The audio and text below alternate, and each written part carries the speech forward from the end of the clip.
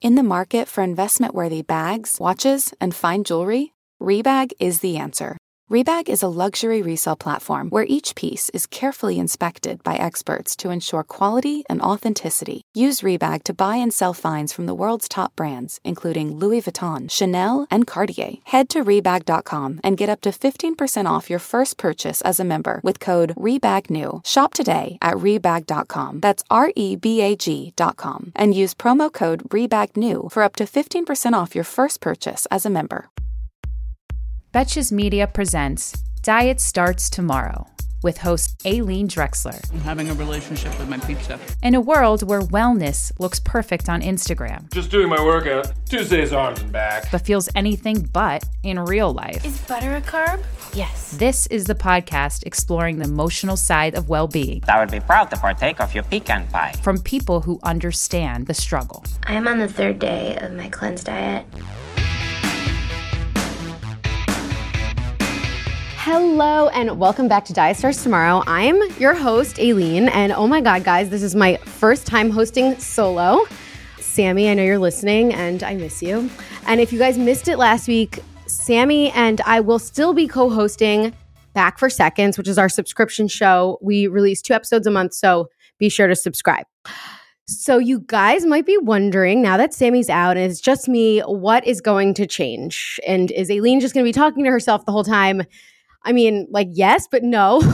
Obviously, I'm going to have guests every week. We might have some recurring people come on to do segments. We're going to add back some really fun games and explore a lot more different topics. I know you guys have been wondering, oh, Aileen, you talked about downloading WW. Does that mean you're going to be talking about diets again? The answer is, for the most part, no, but it's not that simple. I'm a human. This is an ever-evolving journey for me, much like it is for you. Practicing intuitive eating has been transformative for me. I was in a really dark place at the beginning of COVID in March, as lots of us were, spiraling emotionally, not knowing what the fuck was going to happen. And I was doing a lot of emotional eating while also trying to lose weight, which we know was just completely going to fail. And at that time, intuitive eating really, really helped me. It helped me heal my relationship with food. I'm not afraid to eat like anything, which is huge. We had the discovery that you can have a sandwich with 2 pieces of bread. Holy shit. It gave me so much peace when I was pregnant too, which was so necessary for me at that time. And obviously, exploring body love and acceptance at every size is still work that I'm currently doing, and I don't think that's ever going away. That's something that we're all going to be doing for the rest of our lives. That's why we're listening to this podcast. But since then, I did something I've literally never done before, which was have a baby. So I'm in a new territory and the stakes are different. The stakes are higher for me because my daughter's watching, and what I want to achieve for myself and what I want Mila, my daughter, to learn from me is some sort of balance. I want to know, what does it mean to live healthfully, both body and mind? How do you live a consistent, balanced, and fun is the key word, fun life without going to extremes in either direction? And so that's my goal. And I hope you guys can come along with me on the ride.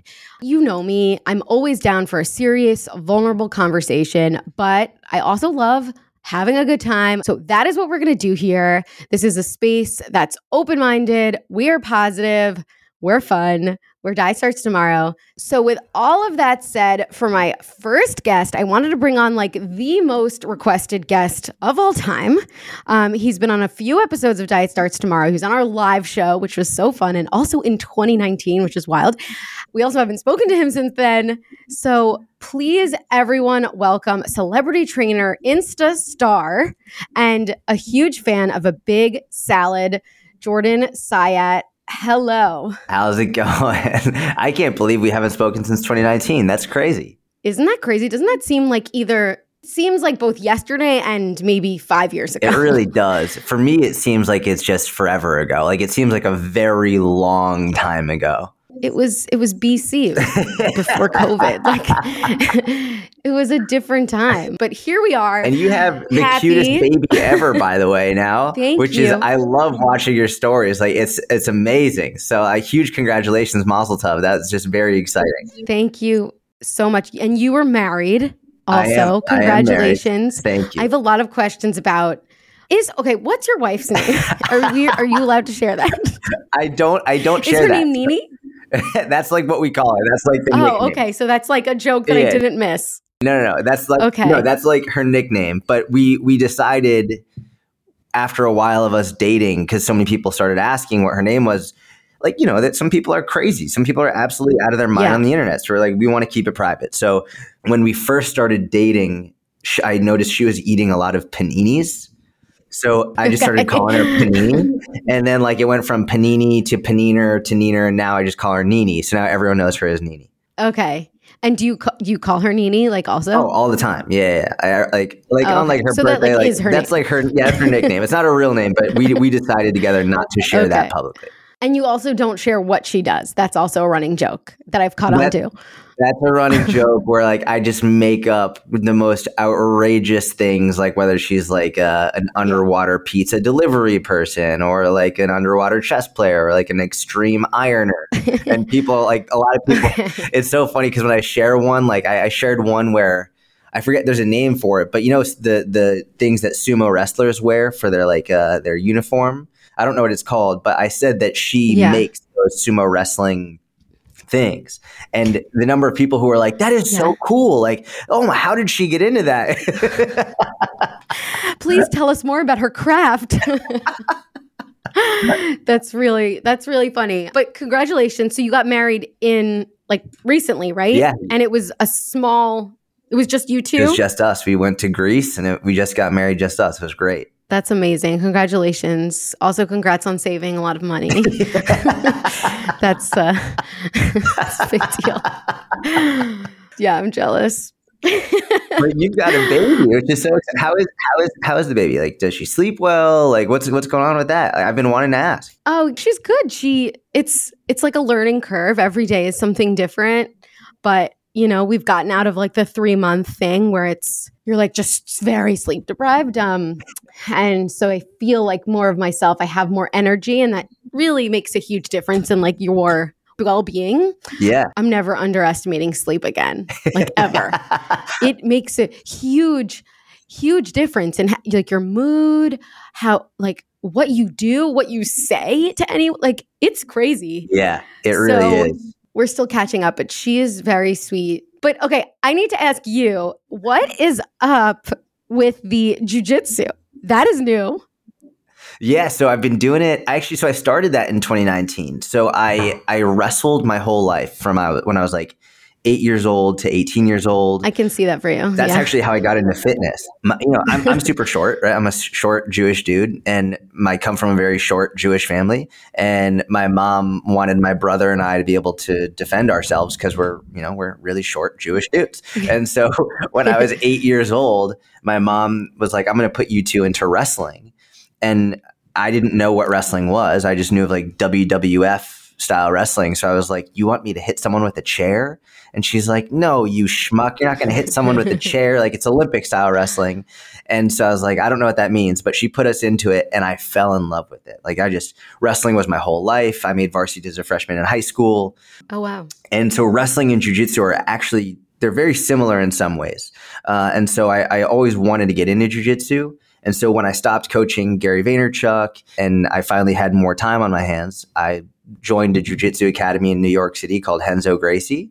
I did that. I trained there, and then now we moved to Dallas, and I'm training here in Dallas. I love it. It's been such a wonderful addition to my life. It's a great way to exercise and get fitness in while also chasing something that is outside of physique or a scale weight or something.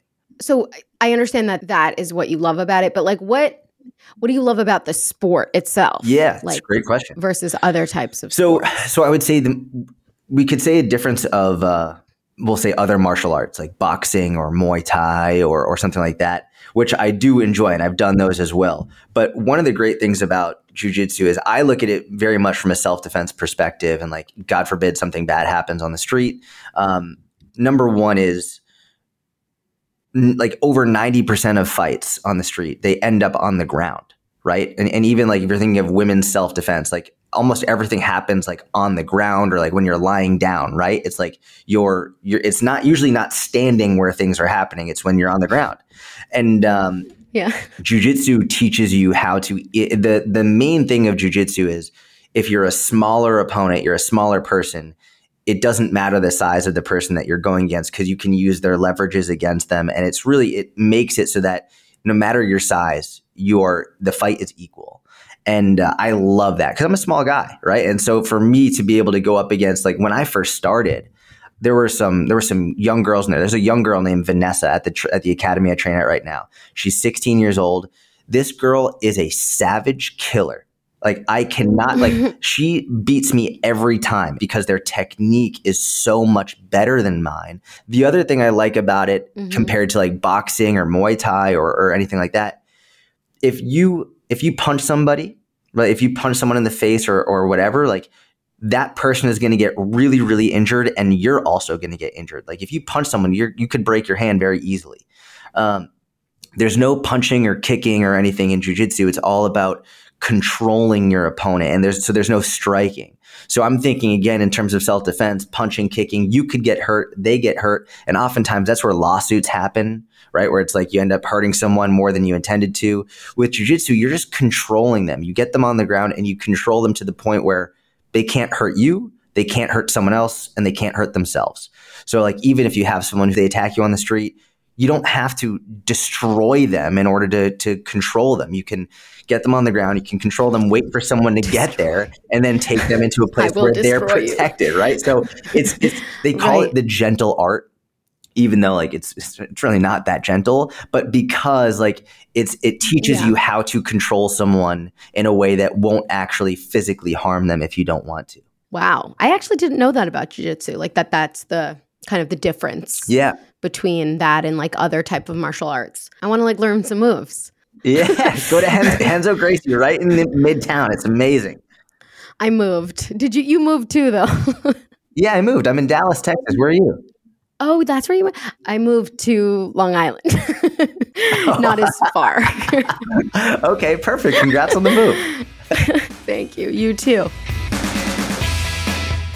Warmer weather is finally back. After so many cold months, it's nice to get outside and soak up the sun, but the springtime always brings those unwanted guests, pollen and seasonal allergies. April showers bring spring flowers and sniffly noses and stuffed up sinuses. Luckily for those of us who live with the symptoms of allergies, we can live Claritin Clear with Claritin D. Shout out to Claritin for supporting this episode and providing us with samples. I suffer from seasonal allergies. I just had them hit the other day. I couldn't breathe through my nose at all. And I popped a Claritin and it was like night and day. I'm a huge fan of Claritin. I use it on the regular and it always helps when we're making that transition from winter to spring, which is when my allergies flare up. Mainly it's my sinuses that get so clogged and the Claritin just clears it right up. Designed for serious allergy sufferers, Claritin D has 2 powerful ingredients in just 1 pill that relieve your allergy symptoms and decongest your nose so you can breathe better. This double action combination of prescription strength allergy medicine and the best decongestant available relieves sneezing, a runny nose, itchy and watery eyes, an itchy throat and nose, and sinus congestion and pressure with ease. Ready to live your life as if you don't have allergies? It's time to live Claritin Clear. Fast and powerful relief is just a quick trip away. Find Claritin D at the pharmacy counter. Ask for Claritin D at your local pharmacy counter. You don't even need a prescription. Go to Claritin.com right now for a discount so you can live Claritin Clear. Use as directed. Okay, so speaking of your move, you moved in with Nini. How has that like sort of changed your habits, like healthy living or anything like that? Just like moving in with someone. So we moved in together, I believe on May 15th, 2019 is when we moved in together. So we've been living together for several years now. We had a long distance relationship for like 2 years. She was living in Atlanta and I was in New York. And that was really difficult. One of the benefits of the long distance relationship is that when you're long distance, you're on the phone talking and you really get to know the person. And I think that's actually one of the greatest benefits of a long distance relationship is where if you really want to get to know the person, this is your opportunity. Mm-hmm. And then when you do see them, it's amazing and it's wonderful, but it's not clouded by the physicality of it. So we did that for 2 years, it was really difficult. It was devastating, but we made it through that. And then she moved to New York. She moved in and within 6 months, I was like, yeah, this is it. It was like basically because she was so great in the long distance relationship. In my mind, I was like, is this too good to be true? Like, is this like, I need to live with her to see if it's actually real. Yeah, I agree with you. Yeah. Within 6 months, I was like, you can't fake this. Like, you can't fake it when you're living with someone 24/7. And so then I proposed, and it's been wonderful. It's infinitely better than life was before her. Oh, that's so sweet. So I noticed she like works out a lot. So like, does she ever say like there are benefits or like non-benefits of like living with a trainer? Do you comment on her form in like an annoying way? I will never, ever comment unless she asks, ever. Because I had girlfriends in the past where I learned that mistake ahead of time, where like they'd be doing something and be like, no. And then they would get mad at me to have a whole fight. And I'd be like, what happened? I'm just trying to help. So now I will only offer if she asks. She has an Inner Circle, obviously like a free Inner Circle membership. I'm not going to make her pay for that. She uses the app and she does all the workouts, but she's also super open-minded. She'll like, hey, can you see if I'm doing this right and all that? And so I'll modify her workouts if she needs to or whatever. But only if she asks. I'm never going to be like, hey, you need to do this. But she'll ask pretty frequently. Yeah. That's I can imagine either that's like funny or like annoying. Hey, your deadlifts. We got to talk about those. Okay, so you do a lot of Q&As, lots of Q&As. Yeah. What is your most asked question? Oh, man. There are several most asked questions. I mean, the most asked question is, how do I know how many calories I should eat to lose weight? And they'll spell lose with 2 O's, which just infuriates me. And so it's how do I lose weight, or how many calories should I eat to lose weight? And then I have to correct the grammar there, or the spelling. But that's it. That's probably the most common one. How many calories? And then you direct them to your YouTube video. That's exactly right. Yep. What is the most asked question that's like shocking to you that people are asking or still think in a certain way? I get a lot of questions about what are the best exercises for losing fat here, or, you know, like what exercise should I do to get rid of my love handles, or what exercise should I do to get rid of cellulite, or what exercise, like those, like what are the best exercises for like that, spot training? Right? Correct. How do I get rid of fat here? How to get rid of cellulite? And the cellulite one really gets me because I mainly work with women, and, you know, a lot of women are very self-conscious of their cellulite. And who am I to be like, you shouldn't be self-conscious of this? But I sort of think about it from the perspective of balding is very normal for a vast majority, for a lot of men, right? Like, look at me, I'm freaking bald. I started balding when I was 18, right? Like, and I just shaved my head immediately. I was like, screw it. Like, I'm not going to try and use Rogaine or get a hair transplant. Like, screw it. This is normal. We need to, like, and I know this is like a big common phrase in 2021, like, we should normalize this. Like, cool, let's normalize balding, right? Because men bald, and even some women lose hair and they go bald, right? It's like, it's common, it's normal. Cellulite is freaking normal. It is a normal part, and women, like 95% of women have cellulite. It's not something that you struggle with. You have it because it's normal. So like 95% of women have it. It's based on the structure of your skin. So that's why men often don't have it as much as women, although some men do. And so for me, like I really struggle with, like, well, number one, there are no exercises that's going to get rid of it. There's no cream or anything that's going to get rid of it. It's number one, let's normalize it. It's okay. You should have it. And number two is like, the only thing exercise is going to do is you can use exercise to get healthier. You can use exercise to get stronger. You can use exercise to improve your performance in something. You can use exercise to reduce pain in something. But using exercise to try and reduce fat in a certain area is not going to happen. And to try and get rid of cellulite or anything like that, it's not going to happen. So I think the more that we can just get used to saying like, hey, this is normal, it's part of being human, the better. Yeah.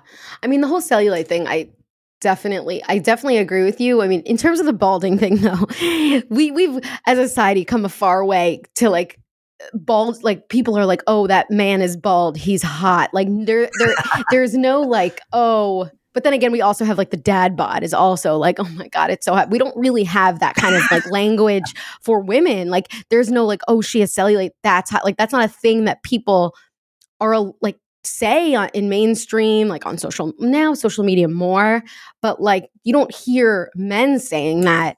So therefore I feel like women have a hard time accepting that fact that you can't change that about yourself for themselves. You know, like I don't think that that's as easy because we don't hear that from just people. Like we don't hear that from the opposite sex or just like we don't hear that. So I think it is refreshing to hear that from you. Also, like I see little dimples and skin in my baby and it makes me really appreciate my own body because it's like, wow, like I can't say one negative thing about her. Like how could I say negative shit about myself? Yeah. In terms of just like nutrition and, you know, you always were big on like the calorie thing, you know, has your mindset about anything like shifted? What's the deal with Sayat Fitness? Like do you have a different philosophy or is it pretty much the same? No, I don't have a different philosophy, especially when it comes to weight loss specifically and calories. Like we could go through as many as like all the different fads that we want and da-da-da-da-da. It's like, no, if you want to lose weight, which by the way, if someone wants to lose weight, God forbid, it's totally fine. It's not a bad thing if someone wants to lose weight. I know we've gotten to a point in society where we have to clarify that, but if someone wants to lose weight, which is totally fine, they have to eat fewer calories than they're burning. And they don't have to count their calories. But whether or not you count your calories always count. So I don't care if you do intermittent fasting or if you do, I mean, keto is honestly, I think it's really stupid. But if you do that and you like it, fine. I don't care if you do paleo. I don't care what you do.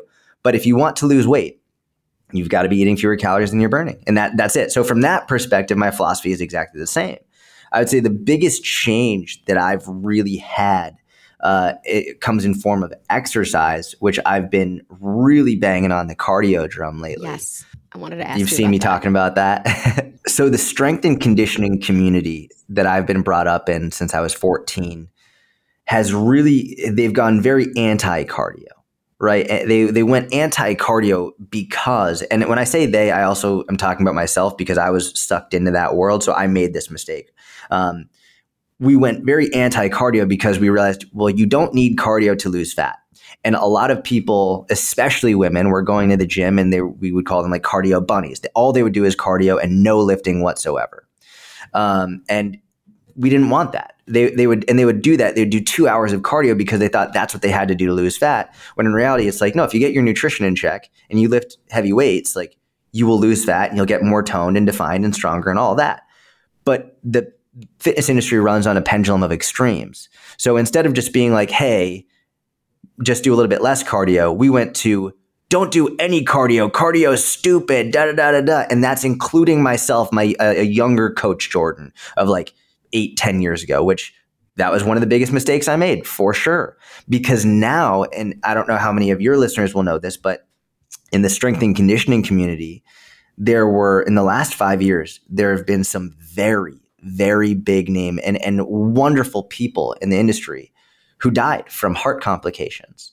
And I'm not a doctor. I can't say, and they're like 40s, like 30s, 40s, 50s years old. They were not old. And I'm not a doctor, so I can't say, well, if they had just done cardio, right? I don't know their genetic history. I don't know any of that. But I do know that cardio is one of the most important things you can do for your heart health. And it's a completely different energy system to do like lower intensity, longer duration cardio than it is to lift heavy weights or even doing high intensity interval training, right? They're two completely different energy systems. And there is no doubt about it that having several days a week of even just walking or light jogging or swimming or cycling or elliptical or whatever for 30 minutes can do work. It's literally miraculous what it can do for your heart. And so this is really the drum I'm banging right now for people is it doesn't have to be either strength training or cardio. Let's get a little bit of both in there because you're going to get the best of both worlds from the strength, from the bone density, from like the physique improvements and the athletic improvements, but also for your heart health with the cardio. This episode is brought to you by Nuuly. Have you ever felt that fast fashion ick, but can't always find the super high-end stuff? I have a solution for you, Nuuly. Nuuly has everything you need to bring your closet up to speed for this season without breaking the bank. Free your closet of impulse purchases and skip the buyer's remorse by renting instead. Nuuly is a subscription clothing rental service. For just $98 a month, you get your choice of any 6 styles each month. Access to thousands of styles from more than 400 brands. There are no fees, late fees, damage fees, or fees to pause or cancel. They also have inclusive sizing up to 5X as well as petite and maternity. And you always have the option to buy what you love. I love Nuuly. I've rented so many cute things from there, and I've even made a few purchases from there, and they're always spot on. They have so many brands that I honestly could never afford in real life, so it's great to be able to rent them.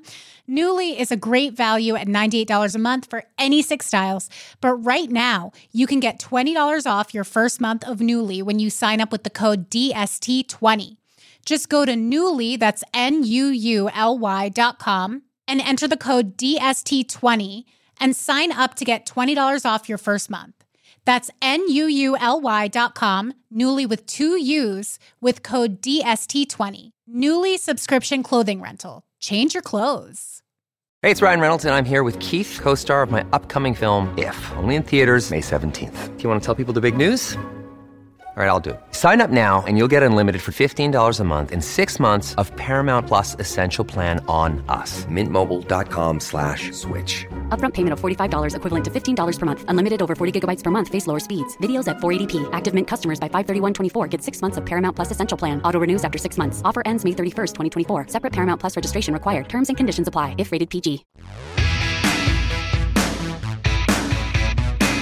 So I wanted to ask you about like the low intensity versus the high intensity, which I think that you've been posting about, which I was really interested in. Like I've done, like Kelsey Wells and like the Sweat app, like they always, I love her. She's great. They've always like added in like lists into all of their workouts or into your weekly program or whatever. And I always thought, okay, whatever, it's cardio. Like I can go hard on my bike for 30 minutes and that's my list, but my heart rate is going to like 160. So it's not really, I just learned this from your Instagram. That's not really low intensity. That's very high intensity. No. So what is the difference? And because I also read that it's different for everyone based on like what workouts affect your heart rate. How does list versus high intensity affect your body or let's say your heart?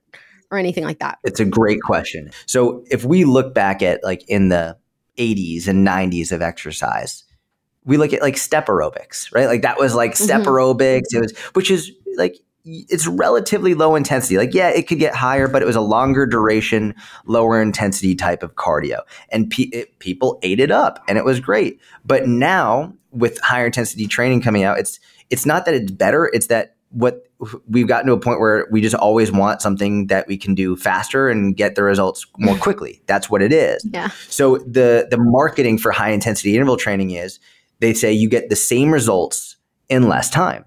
The difference with high intensity interval training, to get to your question, is that anything above 150 beats per minute, and this is like a general number, but we'll call it 150 beats per minute, your heart is beating too quickly. So when you do a lower intensity cardio, which is generally what's known as zone 2, and depending on your age and everything, it could usually somewhere between 110 beats a minute to 130 beats per minute, somewhere in that range, which doesn't feel like much. For me, it's walking, yeah. That's about walking. Yeah. When you do that for 30 to 45 minutes, that can actually lead to what's a lower resting heart rate. And the goal with this is as you get better with this, you can increase your intensity while keeping your heart rate lower. So when I first started, my zone 2 at about 130 beats per minute was level 3 on the treadmill, no incline. Now I can go level 5 on the treadmill with 1 incline and my heart rate is the exact same, which to me is mind-boggling. That's a huge difference. But now, so before where I was walking with no incline, now I can actually do a pretty like significant jog and my heart rate is still lower. And that's where you can see these improvements where your heart is becoming more efficient. And that's what we want to see with lower intensity cardio that you cannot get with higher intensity cardio. Okay, so I have a few questions. Thank you for explaining that very well. So in HIIT though, it's interval. So you are going through intervals of low and high intensity. So during the low parts, aren't you fulfilling the zone 2s? Not necessarily. So one of the things about zone 2 is it needs to be for a sustained period of time. Okay, so right? It's not just like a brief period, because realistically, if that's what you needed, you could probably sit down on the couch, watch a scary movie on Netflix, jack your heart rate up, and then you'd like theoretically get the exact same benefits, right? And that's not how it works. We know it's not just about purely heart rate, and it can't just be for a brief period of time. You want to sustain that lower heart rate for a longer period of time. Okay, so how long is a workout at like a 120 beats per minute, like, or a walking or a light jog for someone? So I would say if you're let's say you're just starting out, maybe you are very out of shape for whatever reason. I would say, number one, all you're going to need to do is walk, like probably leisurely walk, and you'll be there. So you don't need to worry about it. But I would say 2 to 3 times a week of 30 minutes is wonderful. Like that's a great place to begin. I think working up to 4 times a week of 30 to 45 minutes is a really great goal to strive for, but you don't have to start there at all. But that would be plenty for a very healthy heart. And then you could do that before your workouts, after your workouts, on your rest days. I mean, ideally, you're getting steps in no matter what. So even on a day where you're not working out, just go and get your steps in, and you're trying like get your heart rate somewhere between 110 to 130. You're going to be good. Okay, so I have one last question. Maybe it's a loaded one before we go into listener questions. So knowing that there's the HIIT, and then there's the strength training, and now there's the lower intensity, how do you, and maybe this is something that you get when you join Inner Circle, but can you give us a little bit of advice here? How would you form somebody's like week of working out? Yeah. Yep. So there's a couple things I want to say. Number one is, I think the most important thing for exercise, the most important thing is that you can find something that you enjoy. That's the number one. Like more than any, like, well, this one is optimal for this and this. Like the number one is you love it, right? And frankly, not everyone's going to love exercise, which like we have to appreciate. Not everyone's going to love it, but they have to do it anyway because it's good for you. Because the alternative is that you're not going to be healthy and it's not going to be good for you or your family. But I think it is important to say not everyone's going to love it, but you still got to do it. It's not an excuse not to do it. But if someone is listening and they're like, but I love my HIIT, then cool, do your HIIT. You love it. Great. I don't care. Just do it because you love it. It's better than doing nothing. But now from a more like optimal perspective, one thing we have to cover here is a lot of people do HIIT because they're chasing the feeling of working hard. They're like, oh, I just love when I sweat like crazy and my heart's beating out of my chest and I can't even breathe. And I'm like, I mean, that's great if you enjoy it, but the same people are often not happy with their results. And I'm like, okay, so are you okay not being happy with your results in order to feel that way? Or would you rather go for something that's going to give you better results, but maybe not make you feel that high that you get from HIIT? And you have to make that choice. And the reason I bring this up is because a lot of people think, well, like the best athletes must be doing HIIT all the time. No, not. If you look at the best athletes in the world, like Olympic athletes, professional athletes, depending on the sport, they'll do HIIT at most once or twice a week, at most. Like that, and I can't say this enough, at most once or twice a week for about like 12 to 15 minutes. It's not this hour-long HIIT class. That's not what they're doing. And so I'm always like, what would make you think, this average Joe or Jane, think that you need more HIIT than a high-level professional athlete? That's just, it's asinine. You don't. And it actually can do more harm than good. We see a lot of people getting injured and burnout with too much HIIT. So in terms of structuring the weekly programming, what I would do is I would say 2 to 3 days a week of strength training. I would say if you want to include HIIT on 1 or 2 of those days, I would rather you do it on a strength training day because you're actually using the same energy system.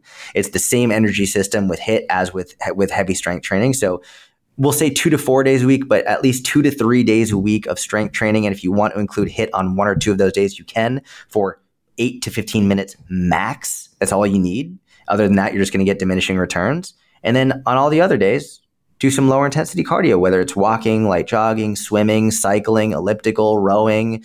I don't care what it is. just move, just walk. Even realistically, some type of vinyasa flow in yoga will probably get you to that like 120 to 130 heart rate zone. Like that's one of the great things about yoga is you're like, depending on the type of yoga, you're constantly moving. Right. You're always going. So that's another way to get your zone 2 in. It doesn't just have to be walking or jogging on the treadmill, which can be boring as all hell, but like find something in which you're always moving at a somewhat lower intensity that you enjoy, and you're going to be set. I love that. I feel like that's a very clear answer.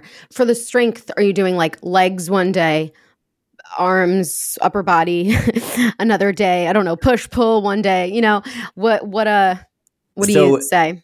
My preferred is if I'm training 4 times a week, I will do so. I'm going to get. I'll give you 2, 3, and 4 times a week because like I'll do the Let's 4 times a week. 2 to 3. 4 times a week as I use an upper lower body split. So for example, Monday would be lower body, Wednesday would be upper body, Friday would be lower body, Saturday would be upper body. That's a 4 times a week split. That's my personal favorite for 4 times a week. For 3 times a week, a lot of people go towards full body every day, and I hate that. I think it's a really terrible way to go about it. Because if you do full body every day for 3 days, you're never, number one, going to get full recovery of your muscles. And you're never going to be able to lift as heavy as you could or as intense. It's always going to be like a lower to moderate, and you're never going to be able to reach your full potential.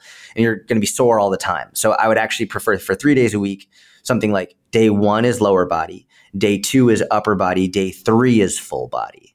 And so that's what I would prefer. And usually like Monday, Wednesday, Friday, or Monday, Wednesday, Saturday, some type of a split like that. For 2 days a week, that's when you could do full body. So I would say maybe like Monday full body and Thursday or Friday full body. And that would be plenty. This is great. And how long should they be doing these strength workouts? Like 30 minutes or like an hour? So it really depends. If you're the type of person that will in between sets be on your phone and chit-chatting and FaceTiming, whatever, like, and I'm not going to say don't do that, because if you're in the gym and working out, great. But like, that maybe an hour 15 at most, realistically. But if you're in there and you're paying attention to your rest periods and you're not, dilly-dallying or whatever, you're not lollybopping around, like 30 to 45 minutes is plenty. I would say if it's taking you less than 30 minutes, you're probably not taking enough rest and you're not lifting heavy enough. If you're in there in and out in 20 minutes on a regular basis, and you're sweating like crazy and your heart's going like, you're not lifting heavy enough. You need to slow it down, lift heavier, and take like 75 seconds to 90 second rest between sets so you can actually recover and lift heavier weight. Thank you for that. I think the reason why I'm kind of asking and like really prying a little, because, now that everybody's kind of at home and at home workouts are the sort of way that everybody is working out, it's harder to just start and know how to build, know how to like work out at home. Like where, what do you do? Like everybody's just doing either full body or just doing spin for 30, like there's no direction. Even with all these like libraries of classes, like you don't know how to plan your week. And like you said, sure, if you enjoy it, that's really all that matters. But it's kind of hard. Like you're just like, okay, but what am I working towards? I want to actually make a difference in my body. So, home workouts, just speaking from personal experience, they can just be so dreadfully boring. Like my eyes are bleeding from doing. It's like because they're so repetitive, right? Yeah. It's like how many burpees can you freaking do? It's just like, oh God. And I hate burpees with all of my heart. I hate burpees, and I rarely ever program them because there's just so many other better options. But when burpees. You're doing home workouts, like, you're limited by your body and what you can do with your body, right? So if you're relatively new to this and you're like, well, I can't even do a push-up, you might think, well, what's the point? Well, number one, you can always alter that. You can always do push-ups with your hands elevated or do push-ups on your knees. But for me, I don't care if you're doing home workouts or at the gym or whatever. One of the best ways to get motivated to really do it is to have some type of a goal.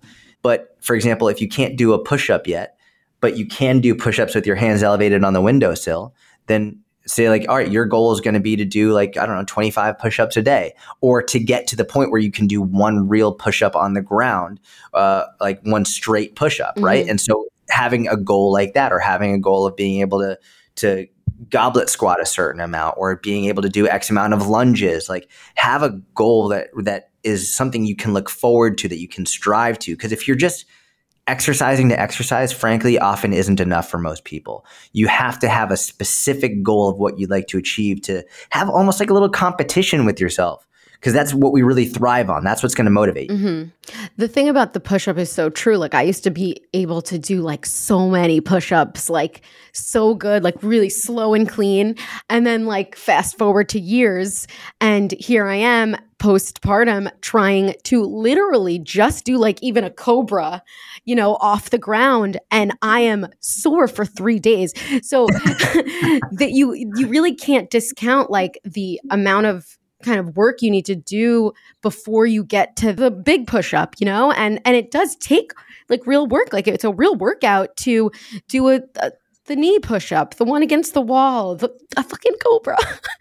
Yeah. So, yeah. Someone asked me in my Q&A yesterday, and I didn't answer it, so I'll answer it here. I just get a lot of questions, but someone was like, I've been working on getting a full push-up for 3 months and I still can't do it. Like, what's going on? And I wanted to be like, that's normal. Yeah. Like it takes a while. Like this is, and the cool part is once you get the first one, this is for both chin-ups and push-ups. Once you get the first one, the other ones just come on much more quickly. But it's very difficult. You're pushing up or pulling up your entire body weight. It's challenging. It's for most people, it takes longer than 3 months to get. And it's just, that's part of it. Oh yeah. Another day is here and you're ready for it. What to wear? Check. Breakfast, lunch, and dinner? Check. Planning for what's next and how to save for it? That's where Bank of America can help. For your financial to-dos, Bank of America has experts ready to help get you closer to your goals. Get started at one of our local financial centers or 24/7 in our mobile banking app. Find a location near you at bankofamerica.com/talktous. What would you like the power to do? Mobile banking requires downloading the app and is only available for select devices. Message and data rates may apply. Bank of America NA, member FDIC. When you need mealtime inspiration, it's worth shopping Kroger, where you'll find over 30,000 mouth-watering choices that excite your inner foodie. And no matter what tasty choice you make, you'll enjoy our everyday low prices, plus extra ways to save, like digital coupons worth over $600 each week. You can also save up to $1 off per gallon at the pump with fuel points. More savings and more inspiring flavors make shopping Kroger worth it every time. Kroger, fresh for everyone. Fuel restrictions apply.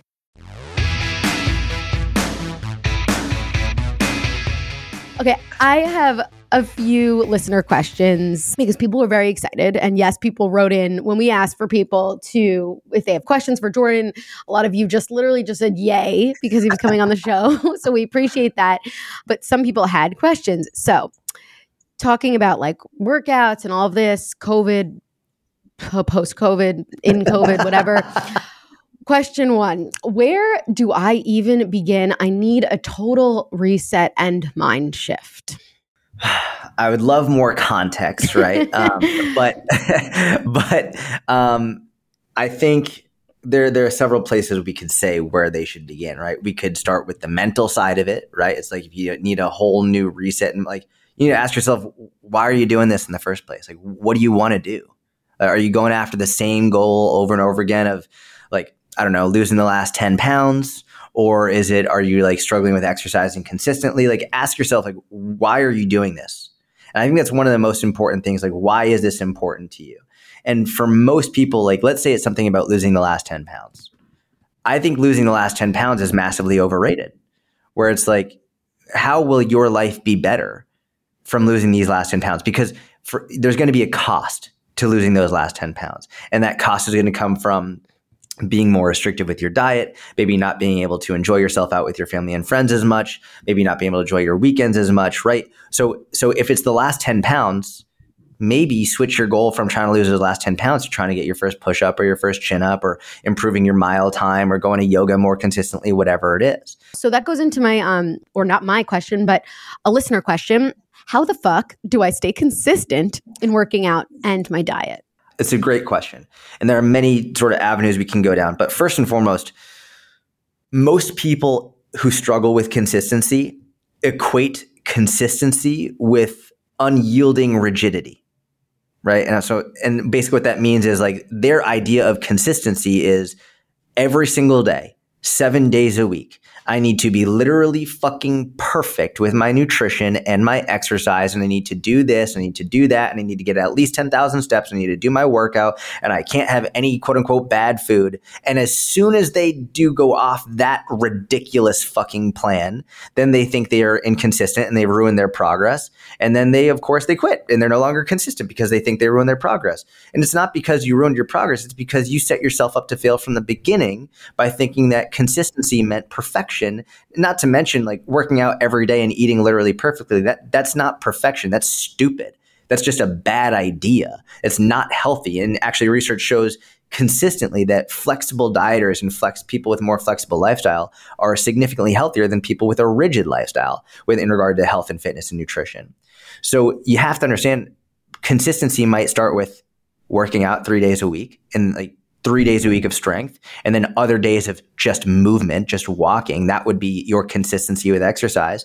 And nutrition, I try and be like 80% consistent. If there's 31 days in a month, then you should be consistent for 24 to 25 days that month. That's 80% consistent, which gives you about like 4, 5, 6 days of like, hey, you're not consistent with. Maybe you go out on a weekend and you completely, you know what, screw it. I'm just going to eat more, whatever it is. Like you enjoy yourself. But if you want to be 80% consistent about 24, 25 days that month, you should be on point. And realistically, let's say you're 50% consistent. Well, if you got a 50 on a test in school, like you fucking failed, right? So like if you're 50% consistent with your nutrition over the course of the month, then you don't deserve to be upset with your lack of progress. Yeah. I think that's good advice. The mental shift is also really important. And like you said, like not being so rigid, but the like being obsessive is also not helpful for consistency, because like not taking it seriously. Yeah, sure. Because these are your goals, but not taking it like, oh my God, this is the end of the world. That type of mental shift, like just being like, all right, so, whatever. Like, that's not the end of the world. Like, I'm just going to move on with my day. I had a nice day. Like, that's it. Okay, so I had too many chocolate chips. Okay, who gives a fuck? It's kind of like just being a little, just like so much easier on yourself. And I think that like just kind of applying that, like just being nice to yourself helps with consistency. I mean, not being like mad or feeling guilt about that is the key to not really doing it again. And I think that also helps with consistency. And that's sort of how I'm going into this year as well. I like that. You said something, just being nicer to yourself. And I've seen that it's a big common theme in the last few years, which I think is important. You got to be kinder to yourself. But I also think about it from the perspective of you have to be nicer to yourself, but nice, but firm, right? So like you have to be like, so nice to yourself in terms of, cool, you had too many chocolate chips? Cool. Did you enjoy them? I hope so, because they're fucking delicious. So great. Like, I hope you enjoyed that. But now you have to be firm and say, so you enjoyed them. Now let's get back on track. Let's not use that as a justification to like, well, now I'm going to go eat the entire pumpkin pie and I'm going to go eat all the Chinese leftovers in the fridge, right? It's like nice to yourself with what you did, but firm moving forward. Well, what I mean is just being a little bit more like anthropological, like understanding like what's going on rather than fuck you, like you just ate that chocolate chip, like you kind of just went out, you did too, like you're doing something like that you normally wouldn't do, like something must be going on. Okay, let's explore that instead of you can't do that again, because you'll do that again. Yes, exactly. Yes, so like it's really just kind of being a little bit, just giving yourself like space for the kindness, because you wouldn't like, you're not yelling at your friend if they did that. You'd be like, oh, what was going on then? Like, are you feeling okay? Like that kind of nice, I think, is what I mean. Yeah, I completely agree. Okay. In what instances would you be in favor of intuitive eating? I'm a big fan of intuitive eating for people who are struggling with disordered eating. For people who are really struggling with binge eating, with some type of disordered eating. Absolutely. My issue, it's funny, I don't have an issue with legitimate intuitive eating. I have an issue with what the fitness industry has turned intuitive eating into. What they've made up intuitive eating into, right? The actual intuitive eating book and what is outlined as intuitive eating, I don't have an issue with that for people who have issues with food and have disordered relationship with food. My issue is for the people who say, well, I'm going to use intuitive eating to lose weight. And I'm like, well, hold on. That's not what the fuck it is. And like you've already botched it. Like before you've begun, you've already botched it. And a lot of people in the fitness industry and people who don't know better, they're like, well, I'm going to lose weight intuitively. No, you're not. Like it's not how it works. So that's the issue I have with it. I don't have an issue with the book. I actually think it's wonderful. And they have many amazing and scientifically backed strategies to improve your relationship with food. The question is like, are you trying to lose weight? Because if you're trying to lose weight, intuitive eating is not going to work. Like that's not what you should be doing. You should be doing something. No, you have to be okay with potentially gaining weight if you're doing intuitive eating. Correct. That's exactly right. Actually, one last question. What Hogwarts house are you and your wife in? That's an actual question. Well, so I don't know what she is. She's never like taken the test. I can tell you what I think. So I've taken in my heart. You've taken the test. They have a test online. Is that what you just said? I'm such a Harry Potter nerd. Like they have tests online. So in my heart, I'm a Gryffindor. In my heart, I took the test online and it said I'm a Ravenclaw, which like I don't know. Because I was in special education growing up, I'm really not that smart. So like, but who knows? Like it said I'm a Ravenclaw. I don't necessarily think that. I think I'm more of a Gryffindor. And the Sorting Hat says like, you can choose sort of. And he takes your choice into account. So I think I'd be Gryffindor. But. It's intuitive. I think my wife is a Ravenclaw. She's who is in Ravenclaw again? Which one? Well, none of the main characters were in Ravenclaw. None of the them. main characters. No, Ravenclaw is like seen as so Hermione was between Gryffindor and Ravenclaw. It's like the most like it's very intelligent that is in Ravenclaw. Oh, I see. Did you watch the reunion? Of course I watched the reunion. Yeah, it was. I had that big lump in my throat. I was like almost crying several times, especially like watching Robbie Coltrane. Like, oh, it was so good. My favorite part was the crush that what's his name? And I don't remember anybody's names. Hermione and Malfoy, like having each other. Like they need to get together in real life. If they haven't already, they're in love. I love the story because her story. She was like, "Yeah, we were in a class, and the teacher was like, draw what you think God is," and he drew a picture of a girl on a skateboard with a backwards hat, and she fell in love with him right there. I was like, "That's really awesome!" Like, I love that. That's so awesome. And she was excited to see his name on the call sheet. It was just like. And then did you see how like vulnerable he was? He's like, and I still have a soft spot for her. I'm like, propose. What are you doing? This is Ross and Rachel. Yeah, it's so crazy. It really gave a completely new insight into the movies and the characters. Like when they were like, yeah, we're all little kids. We're having boyfriends and girlfriends and breaking up with each other. I was like, oh my God, that must have been crazy. It was so cute. It was really cute. Well, that is it. Thank you so much, Jordan, for joining us today and being my guest on my first solo episode. And Jordan's going to be back for our Dear DST episode this Thursday. He's going to share his non-scale wins. It's going to be amazing. And remember to email us, dst@betches.com. Follow us at Diet Starts Tomorrow. Follow Jordan at Sayat Fitness. Every time I look for your Insta, I look up Jordan, not Sayat Fitness. And I've tried to change it, but it won't let me. And I think I don't know if it's because I'm verified or what, but it won't let me change my name. I'll help you call Insta.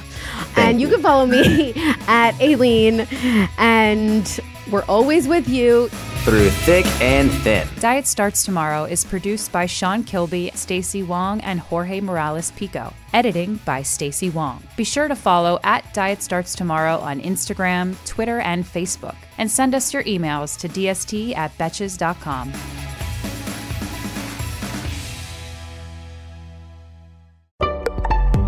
Betches.